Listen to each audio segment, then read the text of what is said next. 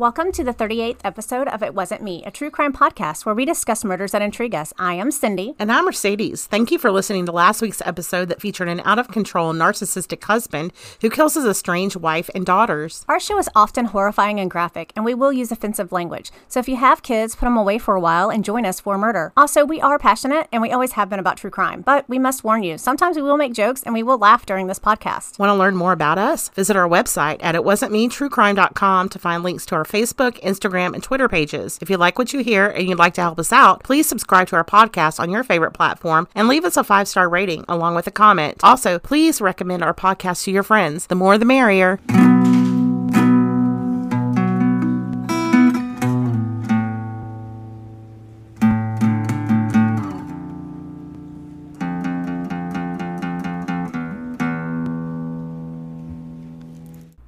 Hey Mercedes, how you doing? I'm great, Cindy. How are you? I'm doing very well. And your lip looks fantastic. I don't see stitches. No, they're there. Oh, okay. They're still. They're starting to dissolve a little bit. Yes, it looks so good. I can tell a difference when I if I smile really big. So it'll take time. I was going through some pictures of when we went down to get your nose, and I found some great pictures that I wanted to put on the website, but I wanted to ask you first if that's something that I could do. So, I don't know if it's something you want to do or not, but... Well, I'll take a look at the pictures. Okay. All right. Yeah. We've kind of been on this journey with you. I'm sure people want to see, the before and afters. Yes. Listen to me. It's getting there. Listen, it's your nose, not mine. All right. So remember how a couple of episodes ago we talked about the 700 Club? Yes, Pat Robertson. Yes. Okay. So did you know that Jim and Tammy Faye Bakker were founding members? So Jim and Tammy Faye Bakker, I did not know that they were founding members, but I do remember this couple because I want to say maybe I was a teenager or a little older. How long ago was... Ooh, this would have been like the 70s, 80s, starting in the 70s. Okay. Actually, the 700 Club started in the 60s. Okay, so they were founding members. Yes, not founding as in they started it, but they were really the founding people, people who were on the show. Oh, are you going to tell me there's a murder surrounding the 700 Club? No. No murder? No murders. Lots of scandal. Okay. So this week we're talking about scandal, not murder. Yes. Okay, good. So this is a good break. Yes. This is a good break for you because I know sometimes does the murder just kind of weigh down on you when you're researching? Sometimes. I'm trying to find things that are different a little bit, and I find that they're all involving sexual assault or meth or, I'm just trying to find something more creative. But, and then I think, my morbid fascination with this is, but, whatever. Yeah, I kind of want to do different things because we are a true crime A true podcast. crime, not a true murder. So it could be crime, right? Okay, yes. good. Well, and there is a crime. There is a crime. Yes. Oh, and it involves Jim and Tammy Faye Bakker, who are televangelists, right? Correct. Okay. All right, you ready? Yes. Okay. So I'm kind of going to break this up. I'm going to tell you about Jim Bakker, who he is, where he's from. Then I'm going to tell you about Tammy Faye.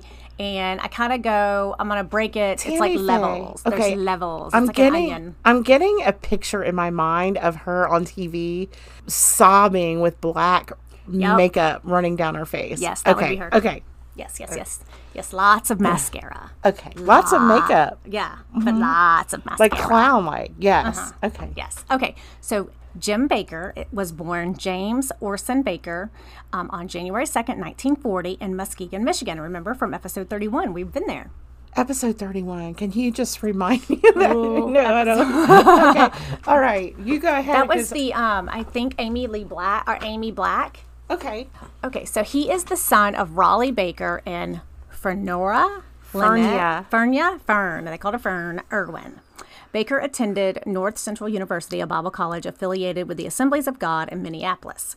This is where he would meet his future wife, Tammy Faye LaValle, in 1960. So Assemblies of God, I do know some people who are Assemblies of God, and they are, they're very devout. Let me put it that way. Okay. All right, so Tammy Faye, as she is known, Tamra Faye LaValle, was born March 7th, 1942 in International Falls, Minnesota, to Pentecostal preachers Rachel Minnie Fairchild and Carl Oliver LaValle. So that's exactly like Assembly of God. I believe that is a Pentecostal branch. Yes, I believe so. Okay. Mm-hmm. So in 1960, Tammy Faye met Jim Bakker while they were students at the North Central Bible College in Minneapolis. Tammy Faye worked in a boutique for a time while Jim worked in a restaurant inside a department store in Minneapolis. So they were students? Both of them were students there? Mm-hmm. Okay. That is correct. Okay. They were soon married on April 1st, 1961. The following year, they moved to South Carolina, where they would begin their ministry and initially traveling around the United States.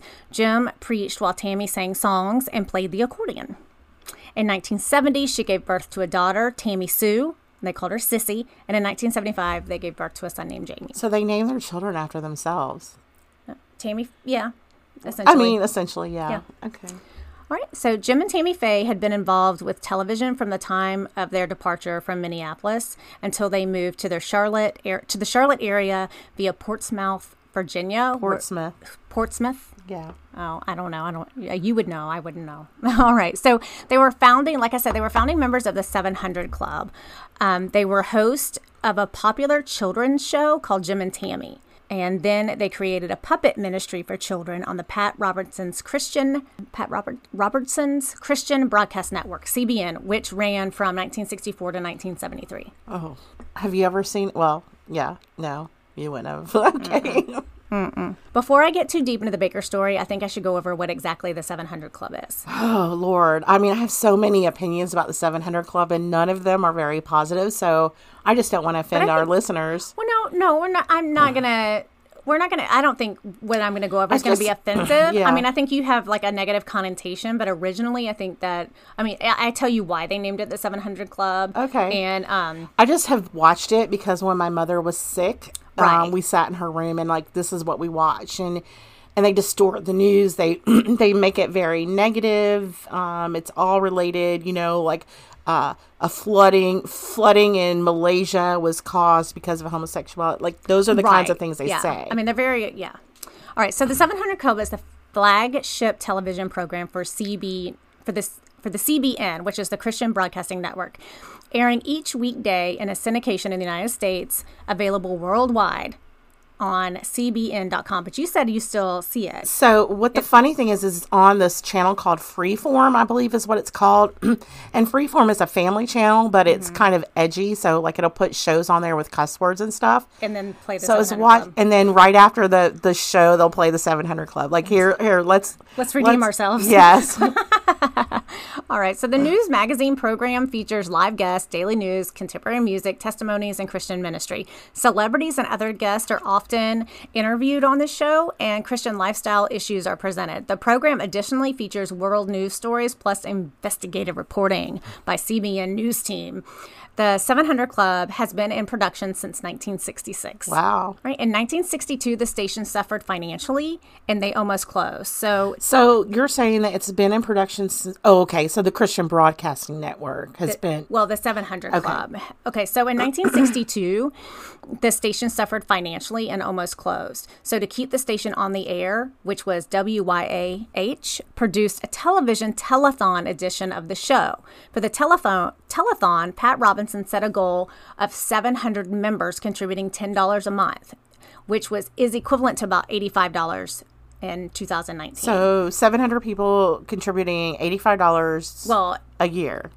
No, a month. Oh. $10, that's the conversion. So Whoa. $10 from 1962, $10 in 1962 is like $85 today. Wow. Yeah. So he's going to get an airplane and a mansion. Well, which was enough to support the station. Oh, I bet. So he originally, that's where the 700 Club came from. So if I can get 700 members, because they were in financial dire straits, so 700 members donating $10 a month will keep us afloat. And so the name just stuck. The telethon was successful, and they still held it annually after that. I did not know that. That's an interesting fact. Yeah, I had no idea. I didn't know that either. All right, so after the telethon in 1966, the 700 Club continued as a nightly 2-hour Christian variety program show. So, it's kind of like a variety show, kind of like Hee Haw. Yeah. So but Christian. Gospel and whatnot. Okay. Yeah. So there was preaching, there was group prayer, Bible study, interview segments. The music was hymns, instrumental pieces, Southern gospel music, and urban gospel music. Ooh, urban gospel. Mm-hmm. Which, I kind of think, I'm like, that's like a good thing if that's like what you're into. I think that would be a good, we used to watch Hee Haw. Why not? Yeah. So, okay. all right, I said if that's what you're into. All right. So the first permanent host of the program was Jim Bakker. Okay. All right. So who, along with his then wife, Tammy Faye Bakker, also hosted the children's show, as I mentioned, but it was Come On Over, later retitled Jim and Tammy. So they did have, I remember that they had a show. It must have been called Jim and Tammy Show or something like that. In my mind, I picture, I think this must have been later, but like I see them like in an RV or like sitting outside their RV and having like a little powwow with their buddies. Okay. See, I'm picturing That might have like been something studio. else, though. Okay.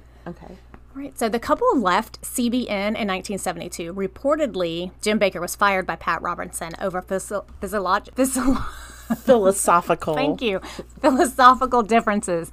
The Bakkers then moved on to help launch the Trinity Broadcasting Network, TBN, before starting their own television ministry and signature show, the PTL Club. All right, so two things. I remember the PTL Club, but also Trinity Broadcasting Network. I thought that stood for the Bible Network. See, I've learned two good things so far. Oh, really? I always thought it was the Bible Network. Okay, interesting. That's still on the air. Yes. Mm-hmm. So their signature show would then be the PTL Club. Okay, that's the one I'm thinking when I picture. Probably, yes. Yeah. All right, so after the Bakkers left, some staffers at the station reportedly responded by destroying the Bakker sets and their puppets.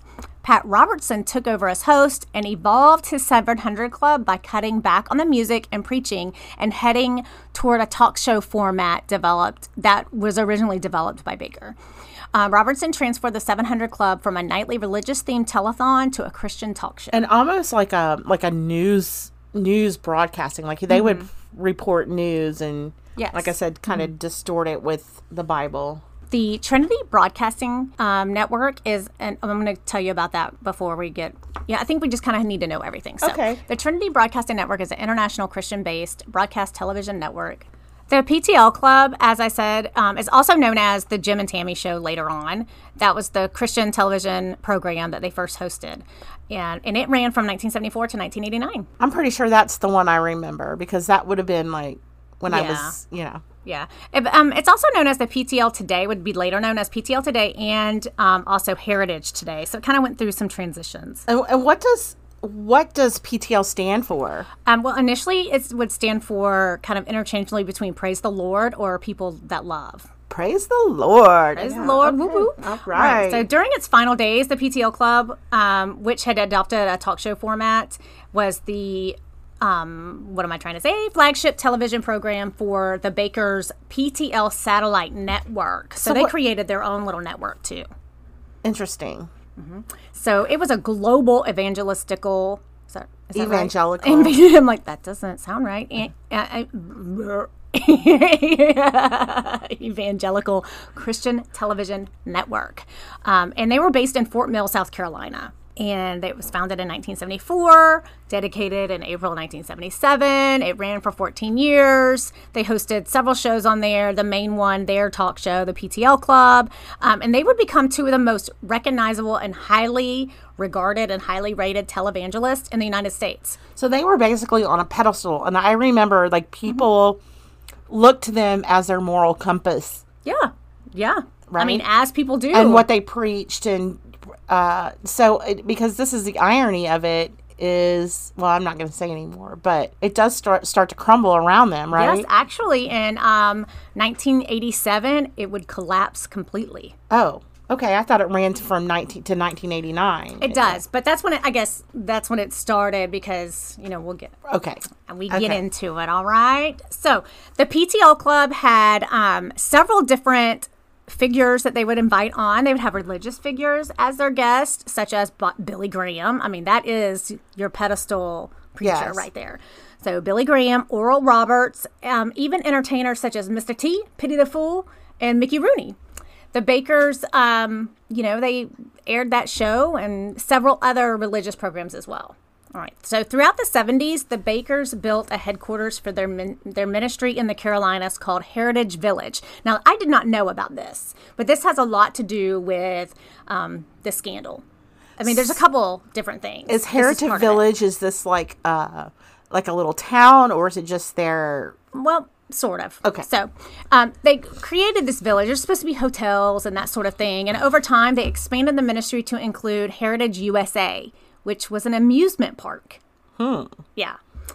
In Fort Mill, South Carolina. Heritage USA became the third most successful theme park in the U.S. at the time. I have never heard of it. Neither have I. Heritage America. I'm thinking Disney World and Disneyland probably are, the Disneys are probably one. Yeah, and Six Dollywood. Flags. Or I was well, thinking Dollywood too. Dollywood wasn't there back then. Oh, really? No, I think Dollywood is fairly new when it comes to theme parks. I want to go to Dollywood. So I would say Six Flags. Back then, it was Six Flags. Disney. I don't know if Universal Studios had opened at that. Universal was open in the 70s because I remember vividly Universal in California when I was 3. Okay. Just where Jaws jumped out at the water at my window. Yes. That I remember Kobe. I got him on that one, but yeah. Yep. Okay. That's interesting. That's the I had no idea. And that was the year my brother was born, so that was 1979. Heritage USA. Heritage USA, third most successful theme park in the U.S. Viewer contributions were estimated to exceed $1 million a week. Holy shit. A week. So they're living life on the hog. You know, you're talking about mansions and airplanes, cars. Yep, and all that comes up. All right, so with the proceeds to expand the theme park, the PLT clubs... PTL. See? The PTL's club was their club mission was to, with the proceeds, expand the theme park. Expand the theme park. Bakker responded to inquiries about his use of mass media, saying, "I believe that if Jesus were alive today, he'd be on TV." And you know what? He might be. Yeah. I doubt it, but he might be. Might be.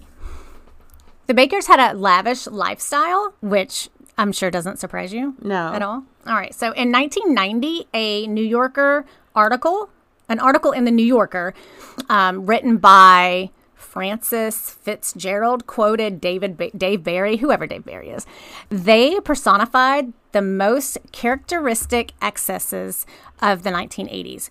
The greed, the love of glitz, and the shamelessness, which in their case were so pure as to almost amount to a kind of innocence. That's very interesting because it's kind of like they felt like they deserved all this. Yeah, and it's like, so we have all this and we're doing all this, but it's like, I mean, they kind of... People are sending us money. They're throwing their money at us. Mm-hmm. They want us to have this life. So this is God's plan for us. Yes. So remember that crazy guy that used to be the preacher here in town? Yes. The one that lost his the one who lost his shit? Yeah, he was the same way. Like, people were donating. Like, sometimes they would send around But he also did this thing where he would lock people in the church until he would get so much money. Yeah. He wouldn't let them, like, he would have guards by the door and stuff. Yes. My dad visited the church one time. He was like, why is it like the Secret Service in there? Yeah. And then I remember my dad was like, yeah, I gave him like $20. I'm like, you were visiting, Dad. I'm like, you don't, that's for the church members, not for visitors. Yeah, but he made, they basically would not let you leave. We got tricked into that's called going. Kidnapping.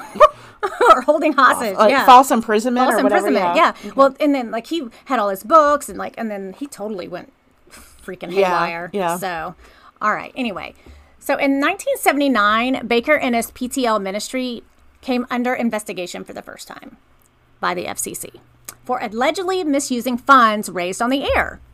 The FCC report was finalized in 1982 and found that Bakker's had raised $350,000 that he told the viewers that would go towards funding overseas missions, but were actually used to pay for part of his Heritage USA. That was actually a question that I was going to ask. Did they use any of these funds for missionary work? Did they, sponsor children in Africa, or did they feed the homeless? Or I'm sure they probably did at some point, but this particular investigation was about this $350,000 that they did not use as they said they were using them. Okay. So we already know that Heritage USA was an American theme park built American Christian theme park. Oh, American Christian theme park. Excuse me. At the water park, you probably cannot wear your thong. No. Okay. Mm-mm. I don't know. Jimmy might like that. So it was approximately 2,300 acres and was built by a church builder named Roe Messner. I want you to remember his name. Roe Messner. Messner. All right. Heritage USA, again, opened in 1978, and by 1986, it attracted nearly 6 million visitors annually and employed around 2,500 people. I mean, that's kind of... That's huge. Yeah, that's huge. So, I mean, 1986, I was only 10, so I'm not... I probably wasn't on the up and up about, let's go to Heritage USA. My mom probably would have left me out of the house. The facilities included a 501-room Heritage Grand Hotel, the attraction Main Street USA, an indoor shopping complex, the Heritage Village Church, an upper room, a 400-unit campground, the Jerusalem Amphitheater, Amphitheater. Oh, I added an L there. Yeah. Okay. Conference facilities, King's Castle, a skating rink. What is King's Castle? I think that's the conference facility. Okay. A skating rink, prayer and counseling services, cable television production studios, Bible and evangelism school, visitor retreat housing, staff and volunteer housing, timeshares, and Heritage Island Water Park and recreation facilities. Crazy. So, and here, this is a little bit more detail. The third largest theme park by attendance, with 4.9 million visitors per year, behind Walt Disney World in Orlando and Disneyland in California. So it was beating out Six Flags and all of that. That's just insane to me. Whatever. So Heritage USA was described as the Christian version of Disneyland before the scandal that led to its closing. Oh. All right. Okay, so the report also found, the FCC report also found that Tammy, Faye, and Jim were using the PTL funds for personal expenses. Shocking. I know, we're shocked again. Yes. All right, so FCC commissioners voted 4-3 to drop the investigation, after which they allowed Bakker to sell only the TV station that he owned, therefore bypassing future FCC oversight. So he just sold the television station that he owned because the Federal Communications, FCC. That's what they oversee. Yes. So the FCC forwarded their report to the Justice Department, who declined to press charges, citing insufficient evidence. Bakker used the controversy to raise more funds from his audience, branding the investigation a witch hunt and asking viewers to give the devil a black eye. Oh, God. So the government is the devil, and they're on a witch hunt because he's come under scrutiny to the FCC. Correct. Isn't that something? Yes. A confidential 1985 IRS report, however, found that $1.3 million in ministry funds were used for the Bakkers' personal benefit from 1980 to 1983. The report recommended that the PTL be stripped of its tax-exempt status, but no action was taken until the Jessica Hahn scandal in 1987, which I'll get into. Art Harris and Michael Isikoff wrote in the Washington Post that politics may have played a role in the three government agencies taking no action against the PTL, despite the evidence against them, as members of the Reagan administration were not eager to go after television ministers whose evangelical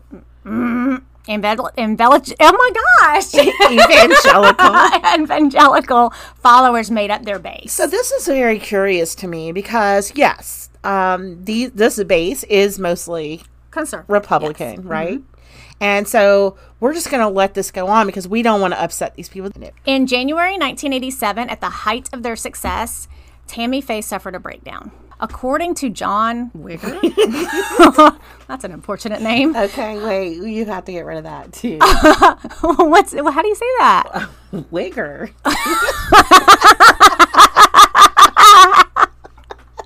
Poor guy. Oh my God. Okay, according to the author of PTL, The Rise and Fall of Jimmy and Tammy Faye Bakker's Evangelical... Why can't I say that word? Evangelical? I know how to say the word. What's wrong with me today? Evangelical Empire. And the PTL's former security chief, because that's what they need. 2 months later, after she had entered the Betty Ford Center, the couple disclosed to their viewers in a videotaped message that Tammy Faye had been seeking treatment for a drug dependency. Do we know if that was alcohol or pills or what? I think a little of both. Okay. This is her quote.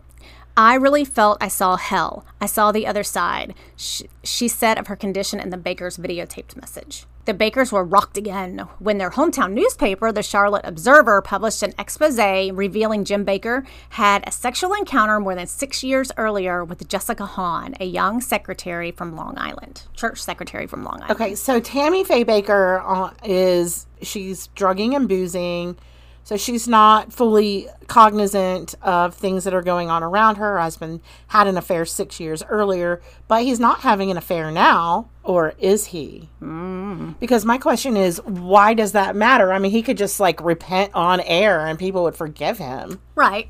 Well, we're going to get into that in a minute. So we're going to take a break for For an ad, right? Yeah, a word from our sponsor. A word from our sponsor. Hey everyone, I wanted to take a moment to tell you about this episode's sponsor, Best Fiends. That's best friends without the R. When we want to kick back for relaxing fun, we turn to the mobile puzzle game Best Fiends. Best Fiends is a puzzle game that you can play right on your phone, and it's really cool because you go through all these levels solving challenging puzzles that actually engage your brain. This is a casual game that anyone can play, and it's really, really fun. I just made it to level 52, and I'm amazed at how my adorable characters have evolved throughout the game. Best Fiends is visually stimulating with bright colors and tons of cute characters. And Best Fiends updates the game monthly with new levels and events, so it never gets old. Engage your brain with fun puzzles and collect tons of cute characters. Trust me, with over 100 million downloads, this 5-star rated mobile puzzle game is a must play. Download Best Fiends free on the Apple App Store or Google Play. That's friends without the R, Best Fiends. Hey everyone, I wanted to take a minute and tell you about today's sponsor, Girl Means Business. If you dream of starting your own business and being your own boss, or if you have a side hustle that you're wanting to grow, you've got to check out girlmeansbusiness.com. Kendra Swalls, the brainchild behind this brand, is an experienced career coach, entrepreneur, blogger, podcaster, and teacher who can help you take your business to the next level. At girlmeansbusiness.com, you will find everything you need to know to grow your business, from free advice on building a client base, practical tips on using social media, an explanation of and advice on search engine optimization, and free resources that you can download right now. Listen to the Girl Means Business podcast for pro tips that give you immediate advice on how to turn your passions into profits. Follow your dreams, start your own business, and know that Kendra's got your back. You don't have to reinvent the wheel. Kendra's been there, learning and making mistakes along her way. Her failures can be your successes. Check out girlmeansbusiness.com today and follow your dreams. Now back to the show. All right, welcome back, Mercedes. Okay. All right, just a little recap. We are talking about the scandals that brought down the Bakker empire. All right. And you left off with the church secretary, Jessica Hahn. Yes. Now, do you describe later what she looked like? No, not really. Okay. So, I mean, was she beautiful? Was she... Yes. She was kind of like a model, right? Yes, she was. She was very beautiful. Yes. Okay. Yes. Okay. So I'm going to tell you a little bit and then we'll kind of backtrack as to what actually happened. Okay. So Jessica Hahn received a $279,000 payoff for her silence. For her silence. For her silence, yes. She would later allege that Jim Bakker, the former PTL club co-host and club host John Wesley Fletcher, drugged and raped her, and then she was paid through the PTL funds by Bakker's associate, Roe Messner. And that's the guy you said, don't forget Roe Messner. Yes, but still don't forget him. Okay, so she's alleging being drugged and raped. That's a pretty serious allegation. Yes. $279,000, I think, would buy my silence on that, maybe. I don't know. But that kind of empire, I might require more. Yeah, definitely. So Bakker, who made the PTL organization's financial decisions, allegedly kept 2 sets of books to conceal accounting irregularities. The Charlotte Observer reporters, led by Charles Shepard, investigated the PTL's organization's finances and published a series of articles. So they were on the hunt. They were performing their own witch hunt, I guess you would say. According to Hahn, on the afternoon of December 6, 1980, when she was 21 years old and was just a church secretary, she was drugged and raped by Bakker and another preacher, John Wesley Fletcher, for about 15 minutes. That's all it took? I guess so. On March 19th, 1987, after the disclosure of the payoff to Hahn, Bakker resigned from the PTL. Although he acknowledged that he has had a sexual encounter with Hahn at a hotel room in Clearwater, Florida, he denied raping her. Bakker was also the subject of homosexual and bisexual allegations made by John Wesley Fletcher and PTL director Jay Babcock, which he denied under oath. That's what I remember. I do remember Jessica Hahn, but I also remember like he was accused of having younger men as boyfriends. Oh, wow. Well, rival televangelist John Ankerberg appeared on Larry King Live and made several allegations against Bakker, which both Bakkers denied. And that's probably where you remember like the boys or the younger men or whatever. So Bakker was succeeded as PTL head of the Southern Baptist pastor Jerry Falwell. Do you know that name? Yes. Okay. So Didn't he have his own scandal? We're getting there. Okay, so he chose Falwell. He chose Falwell as his successor because he feared that Pentecostal pastor Jimmy Swaggart was attempting to take over his ministry. Swaggart had initiated a church investigation into Bakker over allegations of Bakker's sexual misconduct. Oh, now, wow. Jimmy Swaggart is the cousin of Jerry Lee Lewis. Jerry Lee Lewis, yes. Right? Who married his 14-year-old cousin. Yes, that is correct. Yeah. It was one of them. I know it was either Swaggart or Graham. No, it's Swaggart, not Billy Graham. All right. Okay, Bakker believed that Falwell would temporarily lead the ministry until the scandal died down, but Falwell barred Bakker from returning to the PTL on April 28, 1987. Later that summer, as donations declined sharply in the wake of Bakker's oh my gosh. What is wrong with me? It's 3 syllables. No, I'm just teasing. God, please don't make fun of me. Oh my God, after he resigned.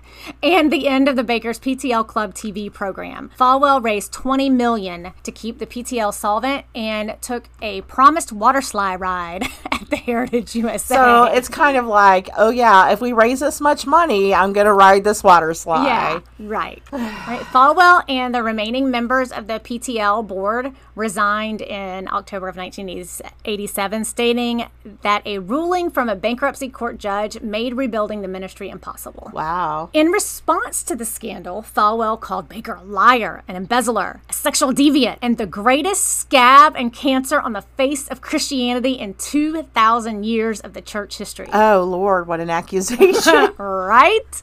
So on CNN, Swaggart told Larry King that Bakker was a cancer in the body of Christ. In February 1988, Swaggart was involved in his own sexual scandal, being caught visiting prostitutes in New Orleans. Oh, wow. That's kind of like throwing stones in a glass house. Mm-hmm. Yeah, hello, kettle, meet the pot. Right.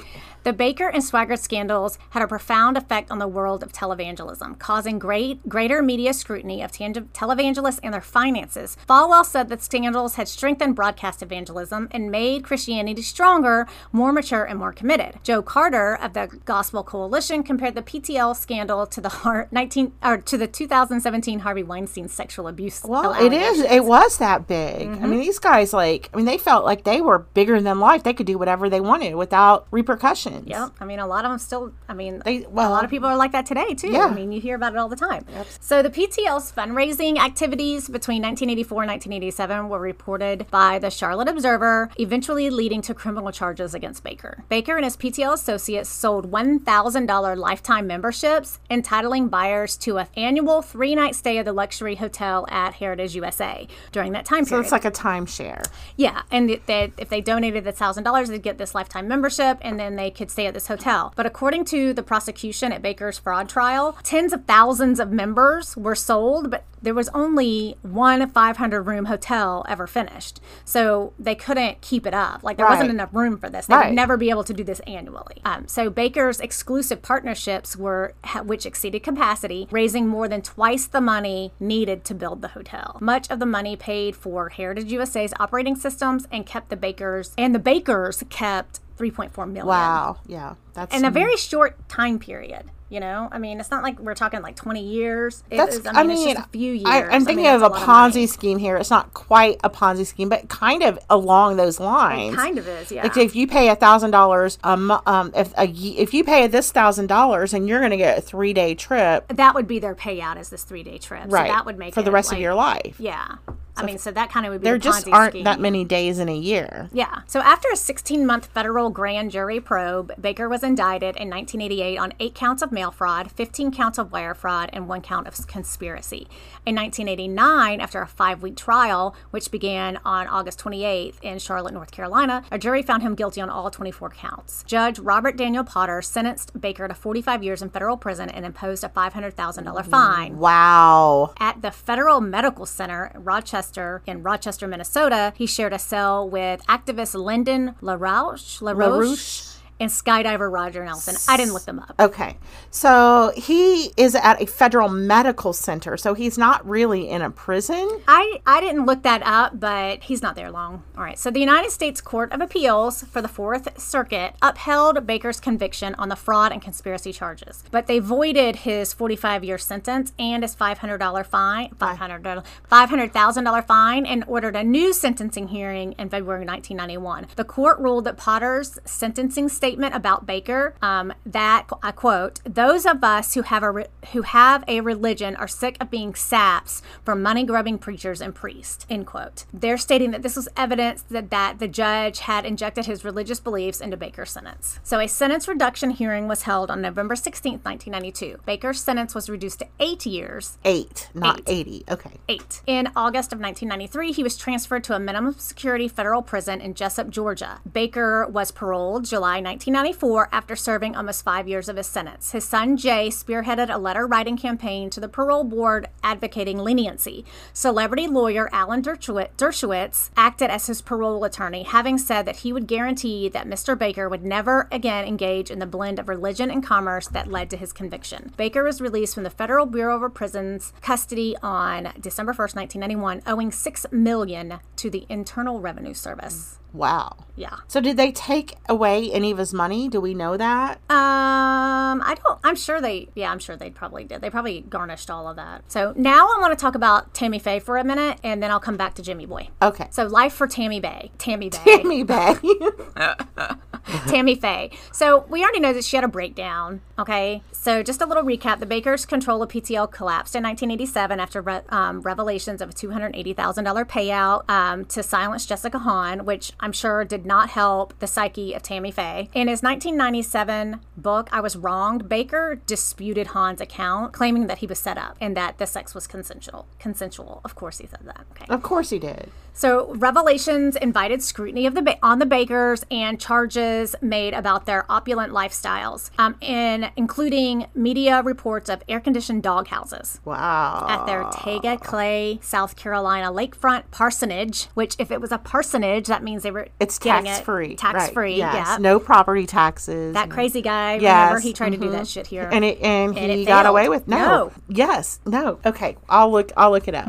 They said no. Just because he sued. Mm-hmm. And he won. The lakefront parsonage, as well as gold-plated bathroom fixtures, dominated newscasts in the 1980s. When asked about her income, Tammy Faye told reporters in 1986, "We don't get what Johnny Carson makes, and we work a lot harder than him." So they're comparing their show to Johnny Carson. The couple's Tega home was later sold by the ministry and burned to the ground not long after.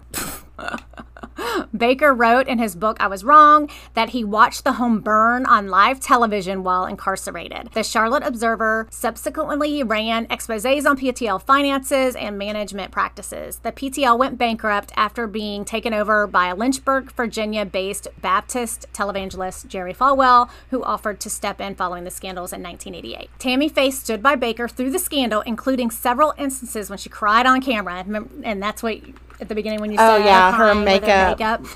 In 1989, Bakker was sentenced to 45 years, and then it was reversed. In 1992, while Bakker was still in prison, she filed for divorce. Saying in a letter to the New Covenant Church in Orlando, Florida, "For years I have been pretending that everything was all right, when in fact I hurt all the time. I cannot pretend anymore." Aww. All right, so on October 3rd, 1993, she married property developer Roe Messner. Whoa. The guy who paid off Jessica Hahn. Right. She marries him. So they got married in California after he divorced his own wife. Now, were they having an affair? I don't think beforehand? So. I mean, I don't think so. I didn't read anything that even alluded to that at all. Okay. They moved to Charlotte, suburbs of Matthews, North Carolina.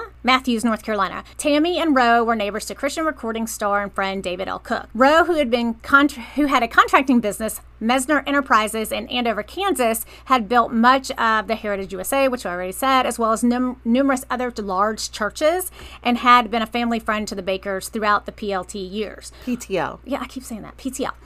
Roe was one was the one who produced the money to Jessica Hahn. So first you said 279, then you said 285, and now it's 265,000. So it's somewhere in that area. So she got almost $300,000. Yeah, $300,000. I might have mistyped there. Okay. I was just curious because it's still a lot, no matter what it is. Right. So almost $300,000. So, and he also later billed PTL for work that was never even completed. So apparently he never even completed that Jerusalem amphitheater that we talked about at the Heritage USA. In the Bakker's fraud trial, Rowe testified for the defense, saying Falwell had sent Messner to the home of Bakker in Palm Springs, California, to make the offer to keep quiet. Okay. So Falwell was included in the keep quiet scheme. Oh, Falwell was, and then he turns around and backstabs him. That's what Rowe Messner is saying. Okay. Right. In 1996, Rowe was convicted of bankruptcy fraud. These are stand-up people. Really? Having claimed to owe nearly $30 million to more than 300 creditors in 1990. As he faced sentencing in 1986, he said that he could not afford to treat his prostate cancer because he lacked health care insurance. He was sentenced to serve 27 months in prison. So Tammy is just, she's picking some real winners here. Yeah. But she's living a lavish lifestyle, so oh, yeah. Whatever. Yeah. The same year, Messner published her Messner, being now Tammy Faye, published her own autobiography, Tammy Telling It My Way, and she co-hosted a TV talk show, The Jim and Tammy Faye Show, with Jim J. Bullock. Okay. In July 2007, on more solid financial footing, the Messners relocated to Loch Lloyd, Missouri, a suburb of Kansas City. Jim Bakker had relocated his operations to Branson, Missouri in 2003. She told Entertainment Tonight that they moved to their dream house to be closer to Rowe's children and grandchildren from his first marriage. As her second husband was jailed, she was first diagnosed with colon cancer, and she re-entered the public eye in a series of books, movies, and television appearances. She was the subject of a documentary entitled The Eyes of Tammy Faye, which was narrated by RuPaul. Oh my gosh. And a follow-up film titled Tammy Faye, Death Defying. Was that like satirical, or was it... I mean, RuPaul would be the opposite of what she stood for, right? Not any longer.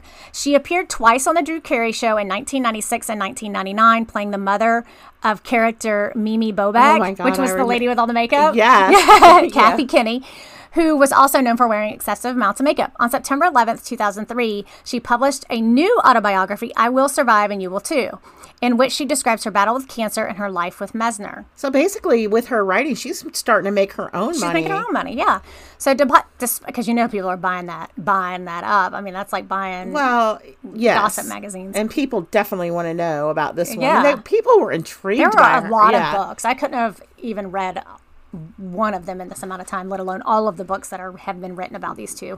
Despite the background in Christian fundamentalism, Messner became a gay icon after her parting from PTL, appearing in gay pride marches with such figures as Lady Bunny and Bruce Vilac. I don't know any of those people. I don't either. Okay. Unlike many American Christian fundamentalists, she had long refused to denounce homosexuals and also expressed compassion towards and urged support in Americans with HIV/AIDS when it was still a much feared and unknown disease. This really kind of, to me, puts her in a more positive light. I did not know this about her because I know that watching 700 Club and Pat Robertson, that they are so anti-gay. So this is something new that I did not know about her. I really respect her for that. In the 1980s, she interviewed an AIDS patient on her program, making an impassioned plea to Christians to love and accept their gay brethren. She was benevolently referred to as the ultimate drag queen. Oh, even over Dolly or Cher? I've never heard of Dolly being compared to a drag queen. Dolly Parton? Yes, like people dress like her. Drag queens dress like her all the time. Oh, yeah. I thought you were meaning like they're calling her the... Well, I would think like people would dress like her. That would be like what I would... That's what I'm saying. Oh, okay. Yeah. I don't know. They were calling her the ultimate drag queen. Well, I guess maybe So I thought of Dolly because Dolly said that she was in a contest with Dolly lookalikes that were males and she lost. That's funny. Do they know that she was Dolly? No, I guess not, because she lost. That's funny. And she said in her last interview with Larry King, when we lost everything, it was the gay people who came to my rescue, and I will always love them for that. Oh, that's sweet. In early 2004, she appeared on the second season of VH1 reality show The Surreal Life. I did not know that. The show chronicled a 12-day period wherein she and Ron, Jeremy, Vanilla Ice, Tracy Bingham, Eric Estrada, and Trishelle Canatella lived together in a Los Angeles house and were assigned various tax activities. That's kind of desperation, right? All these people are... Oh, there's has-beens. Oh, God. And she's in there with Ron Jeremy. Ew. Together, the six put on a children's play and managed a restaurant for a day. She also attended a book signing at her bestseller, I Will Survive and You Will Too. At the end of the show, Mesner said she thought of Vanilla Ice and Trishelle Canatella as children and could relate to them deeply because she had similar feelings and problems they had at their age. She had. I don't know who the Trishelle Canatella. I don't know who that is either, but Eric Estrada is creepy too. From Chips. Yeah, and he was a wife beater. Really? He's been. Oh yeah. Oh, I did not know that. Mm-hmm. All right. So Tammy Faye's 11 years with cancer were highly publicized. She was first diagnosed with colon cancer in '96, and the disease went into remission by the end of that year. Didn't Farrah Fawcett also have colon cancer? I think so. In 2004, Tammy Faye made an appearance again on Larry King Live, announced that she had inoperable lung cancer and would soon begin chemotherapy. She continued receiving chemotherapy throughout mid-2004. In November 2004, also on Larry King Live, she announced that she was cancer-free once again. She described the details of chemotherapy and continued to appear regularly on King's show. A television documentary of her struggle with cancer was produced in 2004. It was on King's program again that she announced in July 2005 that her cancer had returned. March 2006, she appeared on the show again,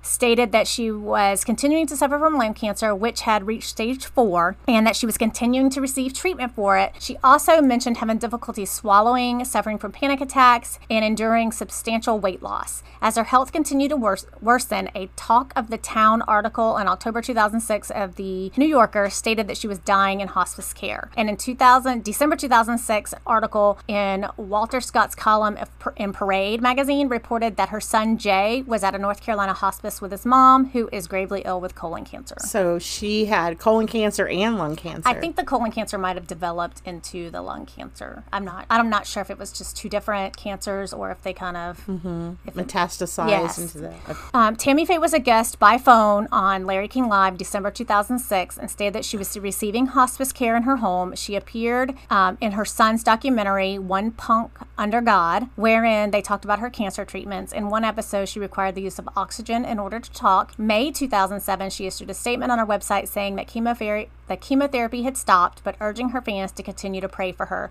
The story was reported on the Today Show and a feature which fans and well-wishers could post get well messages to Tammy, and that were added to her website. In July of 2007, another message appeared on Larry King Live in what turned out to be her final interview.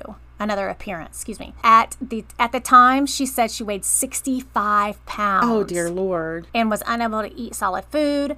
Mesner's husband, Roe, would later say that he believed that she chose to do the interview to say a final goodbye to her friends. Her fans, excuse me. On the following day, on July 20th, 2007, Mesner died after 11 years with cancer. She was 65 years old. What started as colon cancer spread to her lungs. She died in her home, said her publicist, Joe Spots. A family service was held on the morning of July 21st in the Mesner family plot in Waldron, Kansas. The ceremony was officiated by Reverend Randy McCain, the pastor of Open Door Community Church in Sherwood, Arkansas. According to CNN.com, the family requested that King officially report the news of her death. Her remains were cremated, and her ashes were returned to Walden Cemetery, where they were subsequently buried. So very sad. She's fought a long time. Yeah, and she kind of came back to be an independent woman, which I respect that. I mean, if that was her own doing. Right.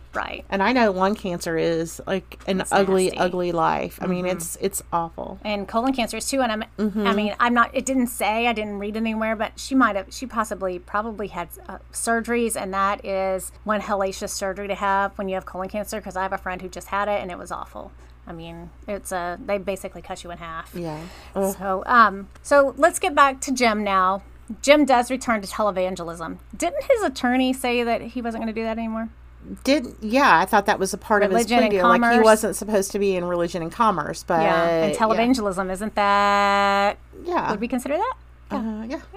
Well, evangelism, that means you just spread the word of God. Doesn't mean you're collecting money. You keep giving me that look. Okay. This is true. But, okay, anyway. In 2003, Bakker began broadcasting The Jim Bakker Show daily at a Studio City cafe in Branson, Missouri, with his second wife, Lori. So he's gotten remarried as well.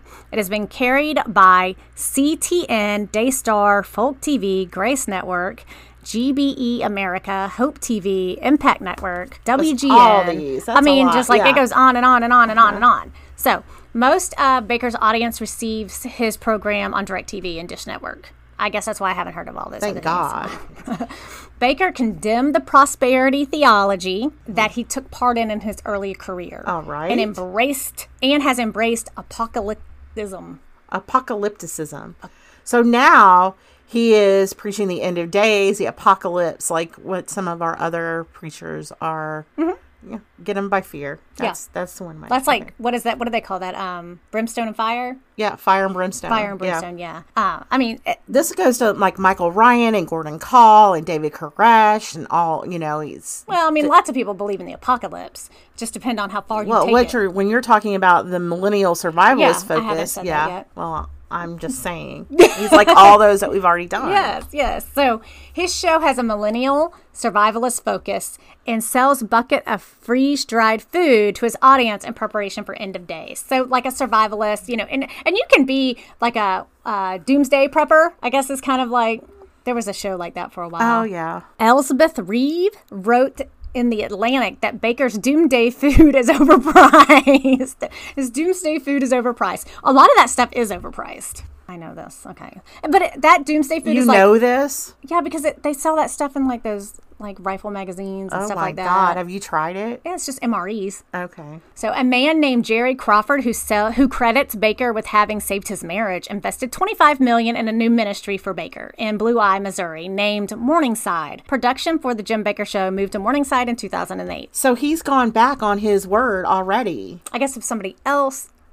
if he's not getting the proceeds of it, it's different. Yeah. And he's not trying to like, he's not trying to gain profit from it. Yeah, like but that's not true if he's overpriced on this doomsday meal or right. whatever. But he's not saying send me your money. He's selling a good or whatever. I mean, okay, it's splitting hairs at this point, but yeah. So in 2013, Bakker wrote, "Time has come. How to prepare for the epic events ahead." About end-time events. Bakker has changed his views on prosperity theology, which we already talked about. In his 1980 book, 8 Keys to Success, he stated, God wants you to be happy. God wants you to be rich. God wants you to prosper. And I believe that. So well, yeah. I agree with that. Go ahead. In his 1996 book, I Was Wronged, he admitted for the first time that he actually read the Bible all the way through when he was in prison. Bakker also wrote that he realized that he had taken passages out of context, used them as proof text to support his prosperity theology. So Bakker revived show features like a number of ministers who bill themselves as prophets. He now says that the PTL stands for Prophets Talking Loud. Oh, so now he's a prophet. Yeah. All right. In October 2017, you ready for this? Okay, this was only 3 years ago. Okay, yeah, so right. hold on to your seats. All right. Okay, don't read ahead. All right. Bakker said, God will punish those who ridicule him. He has said that Hurricane Harvey was a judgment of God and blamed Hurricane Michael on then President. Matthew. Oh, yeah, sorry. Michael is our hurricane. Blamed Hurricane Matthew on then President Barack Obama. Oh, yes, because he has that much power. Yeah. Bakker predicted that if current President Donald Trump is impeached, Christians would begin a second American Civil War. He compared the 2017 Washington train derailment to the sinking of the RMS Titanic and stated the Amtrak train derailment was a warning from God. He also claimed that he predicted September 11th attacks of 2001, stating that he saw 9/11 in 1999 before New Year's Eve, and that there would be terrorism and bombings in New York City and Washington, D.C. A few days after the Stoneman Douglas High School shooting, he stated that in a dream, God came to him wearing camouflage a hunting vest and an AR-15 strapped to his back, and that God supported Trump's plan to arm teachers. Following the death of Billy Graham on February 21st, 2018, Bakker attended Graham's funeral, paid respects, stating that Graham was the greatest preacher since Jesus, and also remarking that Graham had visited him in prison. Ed Brayton called Bakker a false prophet in an article on Patheos website, and Jeffrey Grider called him a false teacher on Now the End Begins website. On the Stand in the Gap Today radio program, Pennsylvania Pastor Network President Sam Rohrer criticized Bakker's Civil War prediction. Christian Today criticized Bakker's show for preying on the most vulnerable kind of people and claimed that it had no place on our TV screens. Amen. Mm-hmm. You ready? He's got some more. He's got some more. So he's still around. He's still talking. Oh, yeah. God. All right. So Bakker sells colloid silver supplements. Now, what is that? I have no idea. Colloidal silver. Okay, I'm going to look that up. Go ahead. Okay. Which he advertised as a panacea? Uh-huh. It's a cure-all. Okay. In March 2020, the Office of the Attorney General of New York ordered Bakker to cease making false medical or medicinal claims about his supplements that alleged the ability to cure the 2019-2020 strains of the coronavirus. Okay, so here it says that colloidal silver is often claimed a cure-all, boosting your immune system, but it does cause serious side effects, according to a government website, which a lot of those people think is a conspiracy. But it's basically tiny silver particles in a liquid that is sometimes promoted on the internet as a dietary supplement, and it can cause poor where does it say? Poor absorption of drugs. Yeah. Silver can build up in the body's tissue, causing a bluish-gray discoloration of large areas of skin, especially those exposed to the sun. People have developed argyria. I don't know what that is, but it doesn't sound good. I don't want it. No. I don't want it. All right. So the Attorney General of New York said you need to cut that shit out. Stop saying it's going to... So here we have the coronavirus, right. and now he's trying to sell the supplement. Yes, saying that it cures it. The Federal Trade Commission and FDA also sent warning letters to Bakker about his claims regarding the supplements and the coronavirus. Missouri Attorney General Eric Schmidt filed a lawsuit against Bakker and Morningside Church Productions for misrepresentations about the effectiveness of silver solution as a treatment for the 2019 coronavirus. Bakker is represented by former Missouri Governor Jay Nixon in his lawsuit against the state, who has argued the suit to be dismissed. Nixon says the allegations made in the lawsuit are false, stating Bakker is being unfairly targeted by those who want to crush his ministry and force his Christian television program off the show. Well, he should not be trying to sell this snake oil either. Exactly. That's exactly. I mean, it is. People buy this. People believe in this because... Especially desperate people. And I don't understand like with my mother, she would send all these televangelists money, and it's like, why? Okay. I know. In April, prohibited from receiving credit card transactions, Bakker disclosed to his viewers that his ministry was on the brink of filing for bankruptcy and urgently petitioned them for donations.